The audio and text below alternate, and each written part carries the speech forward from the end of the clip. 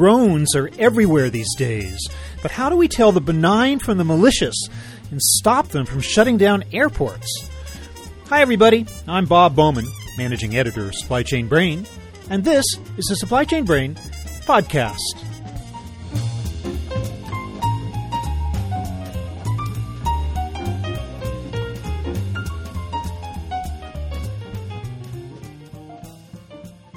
The coming of drones, or unmanned aircraft systems, is a perfect example of technology preceding the means of controlling it. Late last year saw sudden shutdowns at England's Heathrow and Gatwick airports when drones violated their airspace and the devices couldn't be immediately identified. We can expect more of such incidents as the number of drones in the skies increases. So we need a solid means of control, rapid identification, and responsible operation.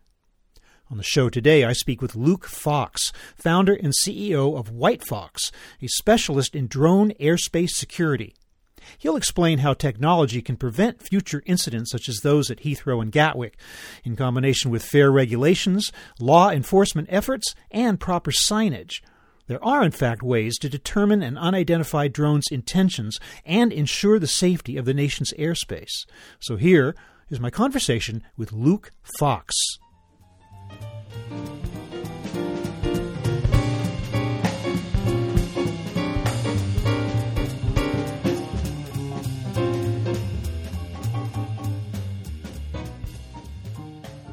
Luke Fox, welcome to the program. Thank you for having me. So as you know, we had experienced an earlier issue at England's Gatwick Airport with a drone seriously interrupting aviation there, and only today I'm reading about another incident that just happened at Heathrow. So this is turning out to be something of an issue, and I'm wondering, where are the gaps in security that has led us to this state of affairs where it is so easy to shut down an entire airport because of the presence of a simple drone? Yeah, absolutely. One of the problems is, I think, just a general misunderstanding of the threat that drones pose. Drones offer a lot of opportunity to benefit society in a lot of great ways. What we've seen is a lot of pushback from people saying that drones can be operated by terrorists and people can use them maliciously and do bad things. While that's true, this is a point in time with Gatwick and now with Heathrow, there's now recognition that even if someone does not have malicious intent, no matter what the intent is, just simply people operating drones recklessly and without the technology to be able to enforce them, similar to a highway patrol of the skies, without that technology in place, you really have no mechanism to be able to enforce the laws and to be able to safely manage drones that are flying in airspace where they shouldn't. Well, from the very start, when drones began to emerge as a commercial possibility and over the last few years, their threat to potentially interfering with commercial aircraft was stated even at the time. But I'm wondering, was it understated? Were there unanticipated consequences that are only now occurring to us, or did we kind of know all along that this was going to be a big issue? Yeah, it's a great question. Generally, what we've heard is a sentiment that, well, drones could collide with aircraft, and that would be really bad because then the aircraft would come down. And what White Fox's position has been on this from the very beginning is that drones offer a lot of benefit, that we want to safely integrate them into society, and that if we only look at the happen chance statistically of a small drone colliding with an aircraft, you could argue that that's rather small. But when you look at just having the drone in the airspace, that could cause the whole airport to shut down, that is a definite. And not having the technology to be able to know when it's in the airspace and when it's not in the airspace, and then to be able to remove it from the airspace, all of those things were very much underappreciated for a long time because so much of the focus was on drones could be used by terrorists. The fact is, the biggest threat is the use of drones by just the general public and without the technology to be able to respond to them, because they do offer so much benefit, and there's so much good that the general public can use drones for that there needs to have that mechanism of safely integrating them. Let's back up for a moment, and I want to ask you to define just what airspace is with respect to a commercial or even a military aviation facility, a typical airport. What is the kind of the bubble or the perimeter around that facility that constitutes airspace through which a drone should not be allowed to penetrate? Yeah, this is actually a really fascinating question that's adapted over the years. The very first stance on it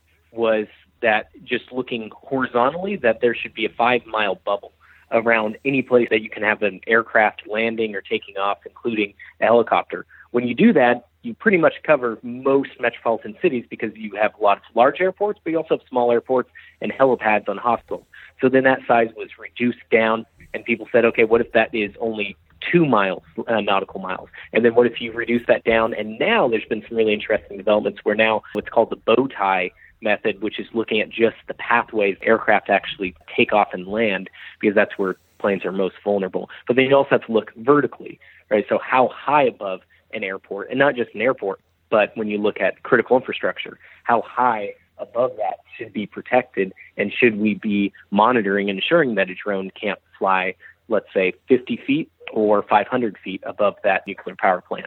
Okay, so you're saying that bubble can be so big as to incorporate an entire metropolitan area, though. I live in San Francisco. We have several major airports here within this area, and you would think that the bubbles might even intersect with one another. I'm just wondering, though, is it the case that the bubbles could be so large in a large metro area that drones would effectively be shut out from operation altogether? Yes, and that has been the concern. And there are people out there that say, well, drones could be used by terrorists, so we need to stop them from flying in metropolitan areas. Whereas White Fox's position is that there's more good that drones could offer than bad, assuming that you have a mechanism to manage them. So that's where there's a lot of talk around UAS traffic management, or unmanned traffic management, UTM, and the work that NASA is doing to ensure that they're safely managed so that you can have them fly in metropolitan areas. Because when you take that knee-jerk approach, which is very likely and going to continue to happen, what we've already seen happen after Gatwick, of the fear that comes from, okay, well, let's just ban them all. So we're looking for a way then to allow for the deployment of so-called good drones. Is this still a work in progress in terms of developing a UTM? Is there more work to be done, or is this technology already exists? I know we want to talk about your security technology, but also from the standpoint of controlling airspace, is that still a technology that is not quite ready for prime time yet? This is the billion, not trillion-dollar question globally, which is, what technology can we use to safely manage drones? And there's not a single system in place anywhere really in the globe to be able to do this. There's a lot of great pilot programs. White Fox has participated in them with NASA, with the FAA, some on the global scale. So we're very familiar with what's going on, but it's really in its early days, in its infancy. And until we have those systems in place, we're unfortunately not going to be able to unlock the full benefit of drones. And of course, part of those systems, it's like building a highway in the sky. You need to be able to have the highway in the sky. You need to be able to have the roads, those roads in place. You need to be able to have the laws and the regulations, the traffic cones and the traffic signs. And then on top of that, you need to be able to have that law enforcement mechanism to be able to enforce it. And all of that is what finally builds that UTM, the unmanned traffic system, and with that, the highway in the sky. Well, given the years and years of pain and delay in the FAA simply stepping up to a modern-day technology in its everyday operations, that doesn't seem to bode well for the early establishment of the type of technology you're talking about here with the UTM and the like. Are we making progress? Are you positive that this technology can be debuted in the reasonable future to serve this purpose? This has actually been a really interesting thing that we've seen from the governments within the United States, but also around the world, where what they've done is they've shown a greater appreciation for the commercial sector and the private industry to come in and really provide assistance and provide these solutions to them in a way that's very collaborative. So we've seen this with LANC, the Low Altitude Authorization Notification capability that the FAA has rolled out in about last year. Okay, so you indicated, and it sounds perfectly reasonable to say that the proliferation, the great preponderance of drones out there are not going to be operated by terrorists, and yet that threat can't be ignored completely. So is there technology, is it your technology, or is it yet to be developed technology on how to tell the difference? If you identify a drone coming into airspace, is it a mistake by an operator? Is it harmless? Is it a delivery drone? Or is it potentially a terrorist drone? Is there a way to make a distinction? Yes, absolutely. With that, you really have to first ask yourself, what type of drones are out there? And there's 2 ways to classify drones and 4 ways to classify pilots. So when you look at the drones, is the drone reckless? Is it malicious? Or is it doing what it's supposed to be doing? So when you look at on the drone side, it's called the 4 C's. The conscientious, the clueless, the careless, and the criminal. And what you want to do is really be able to understand, well, Why is that drone in there? What is the intent of that pilot? Is that a conscientious pilot who's following all the rules, doing what they're supposed to do, and participating in the system, that they're cooperative, they're authorized? That's on the conscientious side. Or is it someone who's clueless, who does not know the rules? They're operating in, for example, flying too close to an airport or flying over a nuclear power plant, and they're not intending to do harm, but just their simple presence near Gatwick Airport causes the whole airport to shut down and millions of dollars of loss and potentially colliding with an aircraft. Right? That's the clueless. That's the 13-year-old kid who got the drone for Christmas. And then you have the careless. And this is, unfortunately, statistically, according to quite a bit of limited research that's been done on this, that a lot of pilots fall into this. Now that we've increased the education programs and the knowledge quizzes set up by a lot of drone manufacturers that you're required to take before flying your drone, now people know that they shouldn't be doing certain things. But they also know, and Gatwick further emphasizes this, that there is not widely deployed technology to stop people from doing bad things. So that's where this biggest bucket, the careless. They know they shouldn't be doing it, but they do it anyways, and probably they don't really realize the full impact. For example, people flying over wildfires. They don't recognize that when they fly over the wildfire, even though they know they're not supposed to, they don't recognize that that shuts down all aerial operations and often ground-based operations. Fire spreads, cost many millions more damages, and potentially puts lives at stake. And then finally, you have the criminal, which is the smallest category of all, but still very much a threat. But all of those, the clueless, the careless, and the criminal, all need to be safely managed. Just like we have the highway patrol, we don't drive around on the highways with tanks, but we do have the highway patrol to stop low-level offenders as well as high-level offenders to be able to safely manage it so that the entire society can enjoy the roads. Now, ideally, though, these determinations have to be made very quickly and should be made without the deployment of human intervention. Is the technology there, is your technology or anyone's technology there to allow for that today? Yes, absolutely. White Fox has deployed systems around the world to do exactly that, to be able to allow people to be able to quickly detect drones in their airspace, to give them that situational awareness, and then to be able to identify the drone. So to be able to do that forensic threat assessment. Is this drone supposed to be here? Is it authorized? Or is it an unknown drone? And if it's unknown, what is the intent? Is it someone that's most likely clueless or careless? Or is this a criminal bad actor with determined bad intent? And then finally, after that is done, the detection and identification, we then, when necessary, move into that mitigation, which can be automated, to your point, without human intervention, so it can be done very quickly, or to have a human in the loop to ensure that it's carried out according to their protocols, and then be able to safely remove the drone from the airspace without causing additional collateral damage or affecting other communications or other people in the area. Is this an aspect of artificial intelligence? Yeah, great question. On the side of drones, there's a lot of really interesting ways that drones have been applied to different scenarios, which means that their technology advances very quickly. So one of the ways that White Fox stays ahead of the curve is by using artificial intelligence to ensure that we always remain in pace and ahead of the technological threat.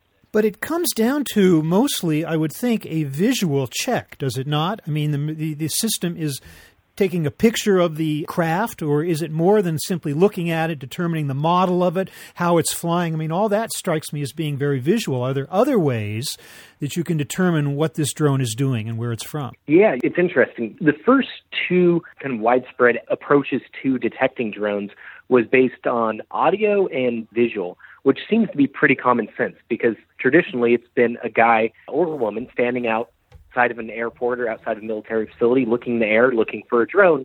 And then they said, well, let's automate that. We have cameras and we have audio sensors.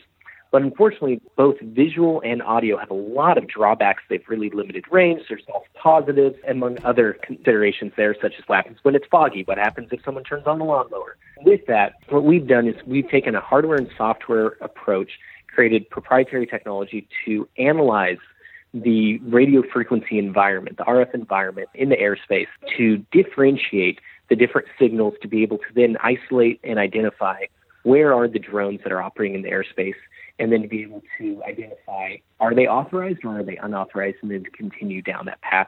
And when necessary, to take control and remove the drone from the airspace so that you can selectively choose which drone is operating in the airspace that shouldn't and remove it. Is that what is meant by advanced threat analysis, or is there even more to that term? Yeah, for the forensic threat analysis and that advanced analysis that's being performed, what we do is we analyze it, and where there's different approaches out there that looks at the spectrum and says, oh, there's something new in the environment that may or may not be a drone, maybe a new Wi-Fi router, maybe someone's cell phone, or maybe a drone. What we do is our machine learning algorithm actually takes the individual packet and analyzes it. And in doing so, it's able to determine, is this a drone that's been seen before? And when it was seen before, was it authorized?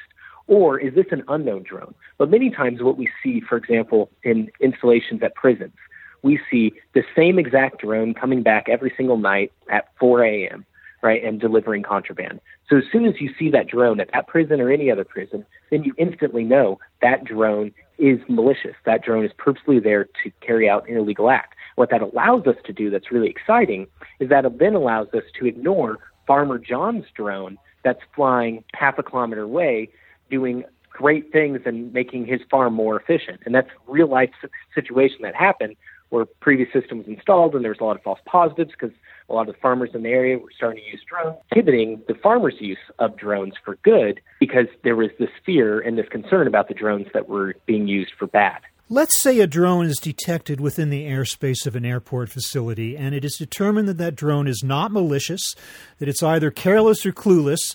Does it even then propose enough of a threat to the facility that the airport must entirely shut down, as was the case with Gatwick and Heathrow, or can less severe measures be taken with that knowledge? Yes, this is really interesting. One of the focuses is on the drone coming into the airspace, and then there's the panic. The interesting thing is that if that airport, if Gatwick, had a system like one of White Fox products that can detect the drone, tell you where it is in the airspace, tell you where it was launched from, where the person is that's flying it, they can immediately respond to that. And they don't even have to necessarily take a technological response. They can go find the operator and arrest them. Alternatively, simply knowing when the drone's in the airspace, and this was a key thing, an issue at Gatwick, is that they didn't know when the drone left and when it came back. So simply knowing when the drone's in the airspace, they might only need to have to shut down the airport for a small fraction of the time that it's actually shut down because they have a standoff period. But then not only on that end, if you did want to take a technological approach, this is something that we've had clients do where they say, most drones, we're just going to assume are clueless and careless, and we're going to go and talk to the operator, find the operator, talk to them, and tell them to remove their drone from the airspace. If it takes more than X amount of minutes, then we're going to then go and mitigate the drone and remove it from the airspace. So it allows a much more efficient and thoughtful approach to the problem rather than this panic. There was a drone in the airspace. We need to shut down the airspace for an hour and then see if the drone comes back. We need to re-shut it down. And then this cascades down to affect millions of people around the world.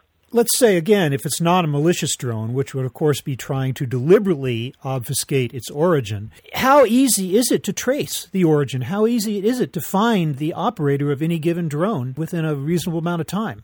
As CEO of White Fox, I'm most familiar with our technology, so I can't speak too much for the larger industry. But what I can say on our end is that we currently track and locate the pilot of over 90% of drones. Based on what information? On the pilot proactively providing that information if that pilot is following all the rules of drone operation, or you don't need the pilot to do that in order for you to make that determination? It does not require pilot participation. We use a technological approach to ensure that we're managing in all of the RF communications in the airspace. And you can essentially trace the signal? Is that what you're doing? I mean, is there a unique fingerprint of each drone that takes you back to a unique owner? I'm still kind of unclear on especially if the future holds hundreds or thousands of drones out there, operating simultaneously. What is the mechanism by which you can make that determination so quickly? There's a multi-pronged approach that we take. So on one hand, the vast majority of our deployments are on the counter-UAS side, which is ensuring that we're tracking and aware of drones operating in the airspace, and then looking at the different signals that are being emitted from all the devices in the airspace, including the drones, including the pilot. And from that, we're able to ascertain the exact location of the pilot in many cases. On top of that, we also have technology that allows for remote identification, which is a big push internationally, and what White Fox has been tapped on the shoulder to help provide assistance on the security side of that. So authenticating the information that's being provided by remote identification. So it's kind of the digital license plate of drones. Okay, so just to wrap this up, I just want to get back to this idea of where are we now and how far are we from being able to secure this system. You seem to be indicating that your technology is here today and operating fully, whereas some of the technology being deployed by the airports to define their airspace and control that is still yet to be fully developed. What is here now, and how long is it going to be before you think all the requisite technology is in place in order to address this issue of drones potentially interfering with airspace? Well, what I can tell you is that White Fox has a solution today, and with Gatwick and Heathrow, there's more understanding of the threat that drones pose, even passively, by being in airspace. And with that, our technology continues to be deployed more widely and in different environments where there's a recognition that drones can cause additional issues. In terms of timing, we see the timing very much quickly approaching as people understand greater the impact that drones can have in a negative sense when not properly managed. So it's a balance of the excitement of drones and all the opportunity they provide with balancing that with ensuring that they're being properly managed. And maybe still early days in terms of full implementation. But Luke Fox, I want to thank you so much for painting a picture for us of what is going on now in the world of drones and how perhaps we can prevent total shutdowns of airports like we've seen in the past when drones do tend to penetrate airspace. Thanks so much for being with us today. Thank you so much for having me.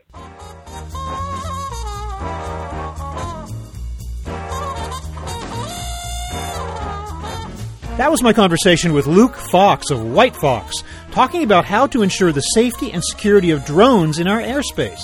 We're online at www.supplychainbrain.com, where we post a new episode of this podcast for streaming or downloading every Friday. You can also read my Think Tank blog, watch thousands of videos, and access all of our other content, including the digital edition of our magazine.